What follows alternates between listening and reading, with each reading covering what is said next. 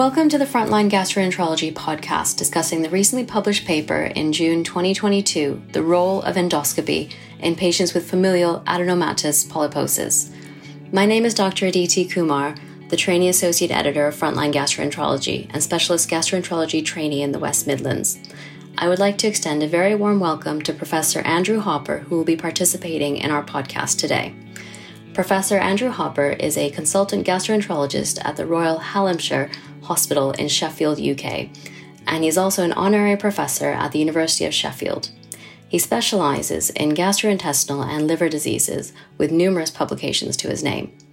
Firstly, thank you very much for being here with me to discuss the topic of familial adenomatous polyposis, which we are all aware is a hereditary autosomal dominant condition with a very high risk for gastrointestinal cancer when you don't have appropriate upper and lower GI surveillance and intervention in place. This is something we all learn about in medical school but come across very rarely. Can you tell us why this is such an important condition to be aware of? Okay, well, thank you very much for having me today and given the chance really to emphasise the importance of this review article. And as you say, it comes along and I think what people do get a little bit worried about is that this is a specialist condition where patients are well educated now from a young age because of improvement in genetic testing, counselling and setup of services to help identify patients with polyposis syndrome, especially familial adult polyposis. And what is happening now is that patients are getting identified better. They're getting brought into adult services with better ideas of expectations and planning and as part of a team. And I think the main thing is that we know now with really good perspective and studies and registries, both in the UK and in Europe, is that if we actually keep patients under regular follow-up and keep patients in our close proximity and make them part of a surveillance program, is that we make a really big difference to their outcomes. And obviously that dreaded outcome of cancer, whether it be colorectal, or small bowel or duodenal, is now well identified, and the difference that we make by just keeping patients in surveillance programs, we're able to reduce, I suppose, about tenfold, especially from colorectal cancer, and by keeping patients allowing them to timely surgery. And there's the same almost with duodenal cancer as well, because the patients we're now, because of the success of surveillance programs, patients are becoming older, and we're seeing the other complexities now that develop, which is small bowel and duodenal cancer, and actually keeping the surveillance programs going from this point of view, we now know that we can really make a difference as well from that respect, because waiting for cancer to develop from the duodenum can be a very significant condition to treat surgically and with significant morbidity and mortality. So I think we need to be aware of it. And although the prevalence is about 1 in 10,000, and you may feel that your service or endoscopy unit that you work in may have a limited number of patients, they are there and they are living longer. So you're now, due to the success of surveillance programs. So I think having a good idea and having reference to something to re-educate yourself, because you may not see a patient for a few years intermittently, re-educating yourself before seeing a patient is really important. So it's really key to make sure that we're up to date with how to manage patients with FAP. Great. So in your review paper, you also talked about the different variants of polyposis. Could you just expand on that briefly and just talk about how they may present in patients to us? Yes. I think when we talk about genetics, people start getting a little bit worried and thinking about membership exams, and sometimes get overwhelmed, especially by abbreviations, which become multiple very quickly. But I think the main thing is to remember is patients with FAP are generally the autosomal dominant mutation of the adult polyposis coli gene. And in most patients, that has a very classic phenotype of 100 polyps in the colon, over 100 polyps in the colon, sometimes carpet in the colon, that develop anytime between the ages of 12 up to about 18. There is an attenuated version, about 10% of patients, and these are people who present later, and they're usually on screening tests find that the colon looks normal for a number of years, and it's not till about age 25 that people actually find that they start developing polyps, and it usually means that as well as that the risk of colorectal cancer is offset as well. The interesting thing about these patients is that they also have a proximal predominance of polyps. So we don't really rely on flexible sigmoidoscopy to survey patients with familial adult polyposis. And we use colonoscopy because of that variation in phenotype. The other phenotype as well, which overlaps, is the recessive MUTYH polyposis, or MAP polyposis. And that is recessive, not dominant. It has a later presentation, and it's very similar to the presentation that attenuated FAP has. So it is very important to classify which genotype patients have because of how we survey them, the risks. We don't want to over-survey patients, of course, and it's very important from genetic counselling as well to how their disease will behave, how siblings' disease will behave, and how their children's disease may behave. So those are the three key sort of, I suppose, phenotypes and genotypes that we need to know about. Great, thank you for that. So moving on, I was reading how the literature recommends prophylactic colorectal surgery in patients who carry the APC gene mutation. Now, considering endoscopy surveillance should start at the age of 12, when should these patients be advised to undergo surgery? It's really important that patients, when they are identified and when they start surveillance, is undergo, I suppose it's the multidisciplinary assessment with supportive genetics, surgeon, endoscopist, and also specialist nursing team. Most largest cancer centres will have especially sort of family history nurse who has a keen interest in patients to start, who will know the patients and know the history as well.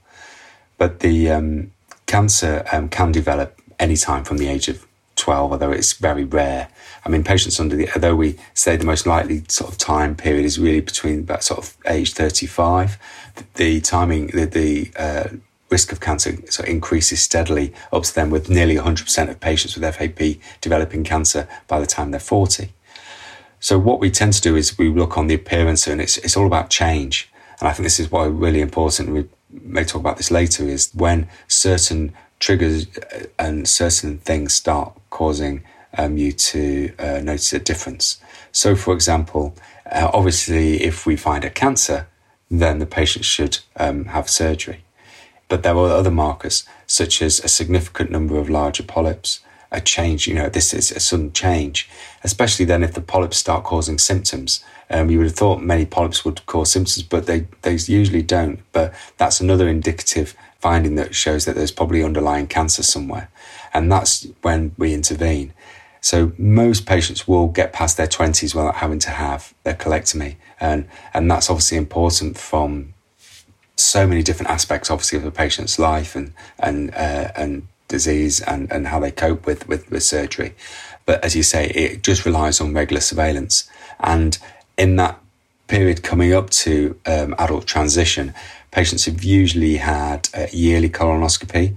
There are guidance where if subsequent yearly colonoscopy is negative with very small amounts of polyp load, then you could increase that to 2 yearly. But we're currently looking for change. And this is why the regular surveillance by a regular team is so important, to make sure that is documented and the comparison is able to be made. Okay, so I think you've kind of answered my next question, actually, but can you tell us how to proceed if we have to scope these patients on our colonoscopy list? I mean, you obviously can't remove or even biopsy every polyp if there's hundreds in the bowel.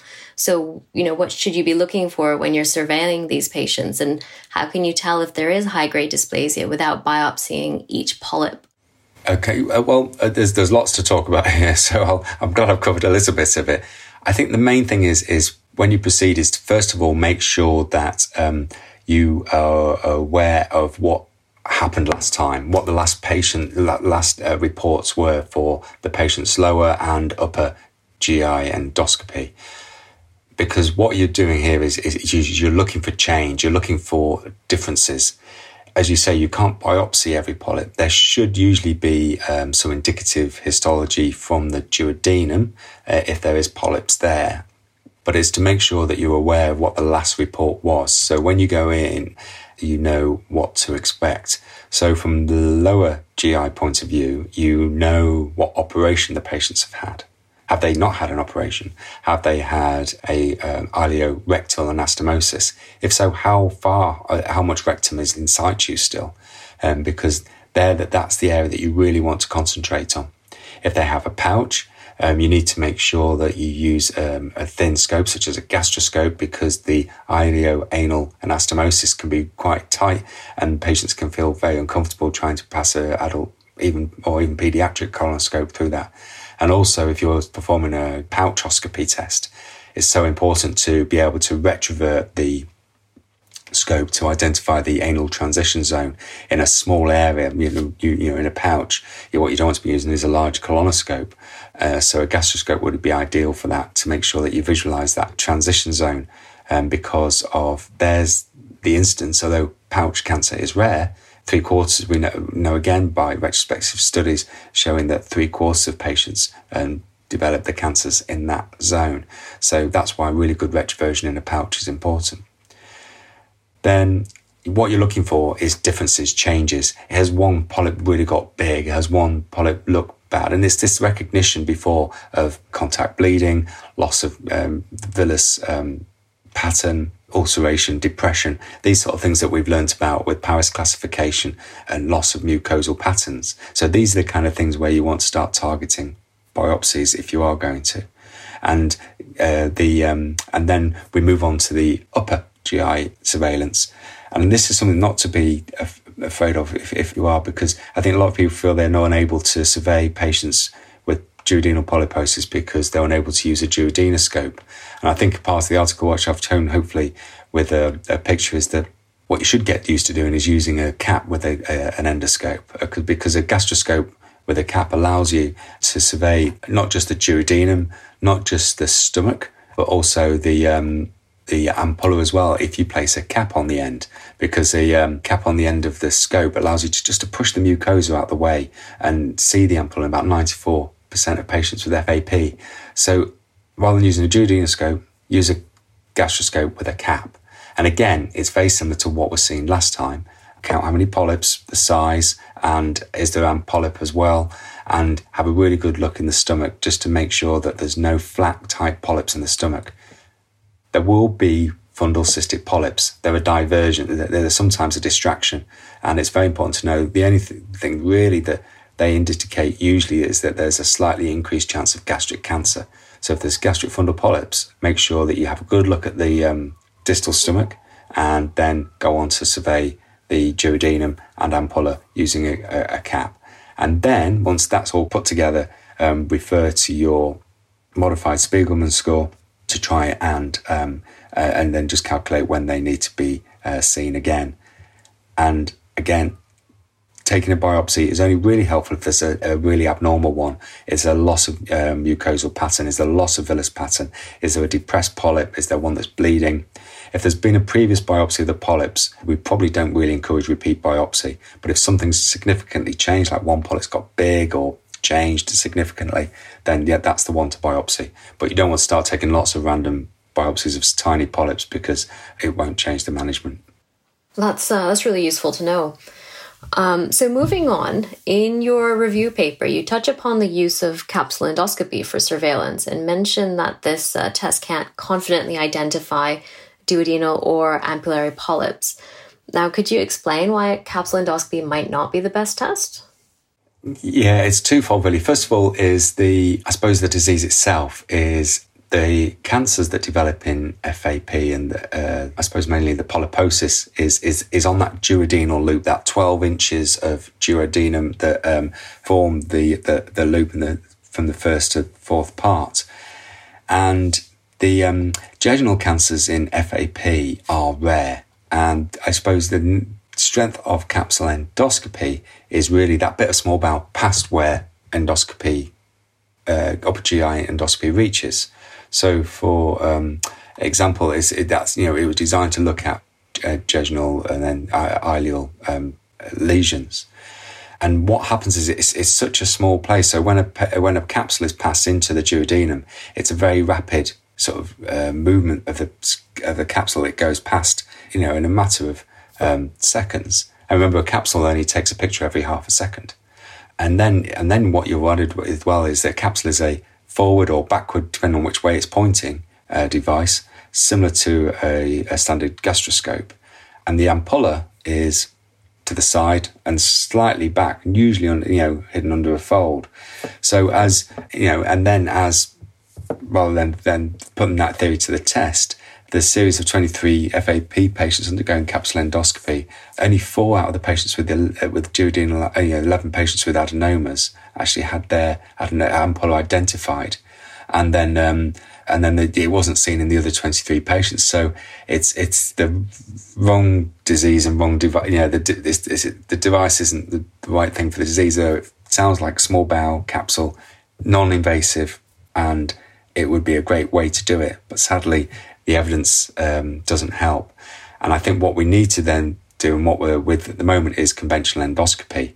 And I think what is important when patients attend, especially for upper GI procedures, or if they've had difficulty before, is to make sure that the patients who are coming in frequently, every year, sometimes every 6 months, have adequate sedation planning beforehand, because they're patients who need regular surveillance. They need to make sure they engage with endoscopy units and not be in fear of their endoscopic tests, which they may find distressing, and make sure that they have the time, the sedation, if required, their choice, and so to make sure that what the moment we've got, which is standard upper GI and lower GI endoscopy, is performed in the best way for the patient to re-engage each year. Okay, that's also really, very useful to know. Now, before we run out of time, I have one last question for you. The diagnosis of FAP can be fairly devastating to patients, especially when they get diagnosed so young and when they hear of the risk for cancer, even with prophylactic surgery. So what advice would you impart to gastroenterologists who are seeing these patients? Like, what information do you think is important to get across to these patients? I think if we're going to see patients for the first time, or they're transitioning from a paediatric service to an adult service, is to make sure that they understand the team that's looking after them. So I think try not to see patients alone. Try and make sure that they see them with either yourself or the surgeon. They may not need to meet them again, but at least they've met people and know the face. If they've due their surgery, of course, then they really need to make sure that they're aware who the colorectal surgeon may be in the trust. So it's to make sure that they know their team, and if the nursing team that looks after patients with family history, if your trust or your team has one, then obviously that's really important. And it's to make sure that they're there. And obviously, by definition, it's familial adult polyposis, is to make sure that you have not just time for the patient, but as part of their family as well. You should have contact to a genetics team, which might be a tertiary centre. You may need tertiary help at some point, whether that be as an initial assessment, ongoing assessment, all assessment. And a lot of the time it's to make sure that patients do have some form of choice, and to make sure that they understand that. And I think the patients can, some patients would quite happily want to travel.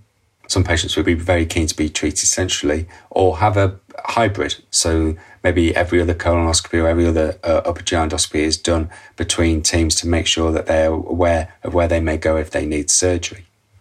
And I think knowing that they always have a port of call, the endoscopist is probably the most common person the patients see. So although they may be under one gastroenterologist, it's the endoscopist that sees them every year. And the patients I have under me, who I've known for the 12 years I've been a consultant now, have been seen every year and developed, and we know, that when you know that they're coming, that you want to make sure that they have an important endoscopy procedure.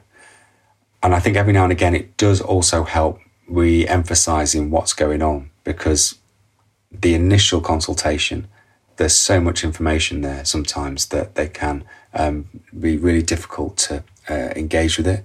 And so it's a process of 2 or 3, 4 consultations. Some people might need a lot more. And also you need review every now and again as well, especially after patients have had surgery, to know what to expect and ongoing from there. So it's trying to get as many of the team there as possible to make sure that the patients have got a port of call, to know what they want to know and what they're able to take in. And it's this idea of individualized management is what we're looking for. And I think, although, we have guidelines, which are great, patients are so different on what they want, what they're going to turn up for, what they're willing to accept to turn up for at different parts of their life, especially when we have consultants who are able to develop more of a relationship with someone. It's very important that over that time period, you know the patients and treat them that is what they would accept, and to make agreements with them as well, if that makes sense. Yeah, that does. That's brilliant. Thank you so much for taking the time out of your busy schedule tonight to join me on this podcast today. I think all that information was really useful, and I think it'll be highly educational for all the readers. So the review paper is currently available to read online and is free of charge on the Frontline Gastroenterology website. Thank you again, Professor Hopper, for joining me today. Thank you for your time as well. I hope that's helpful.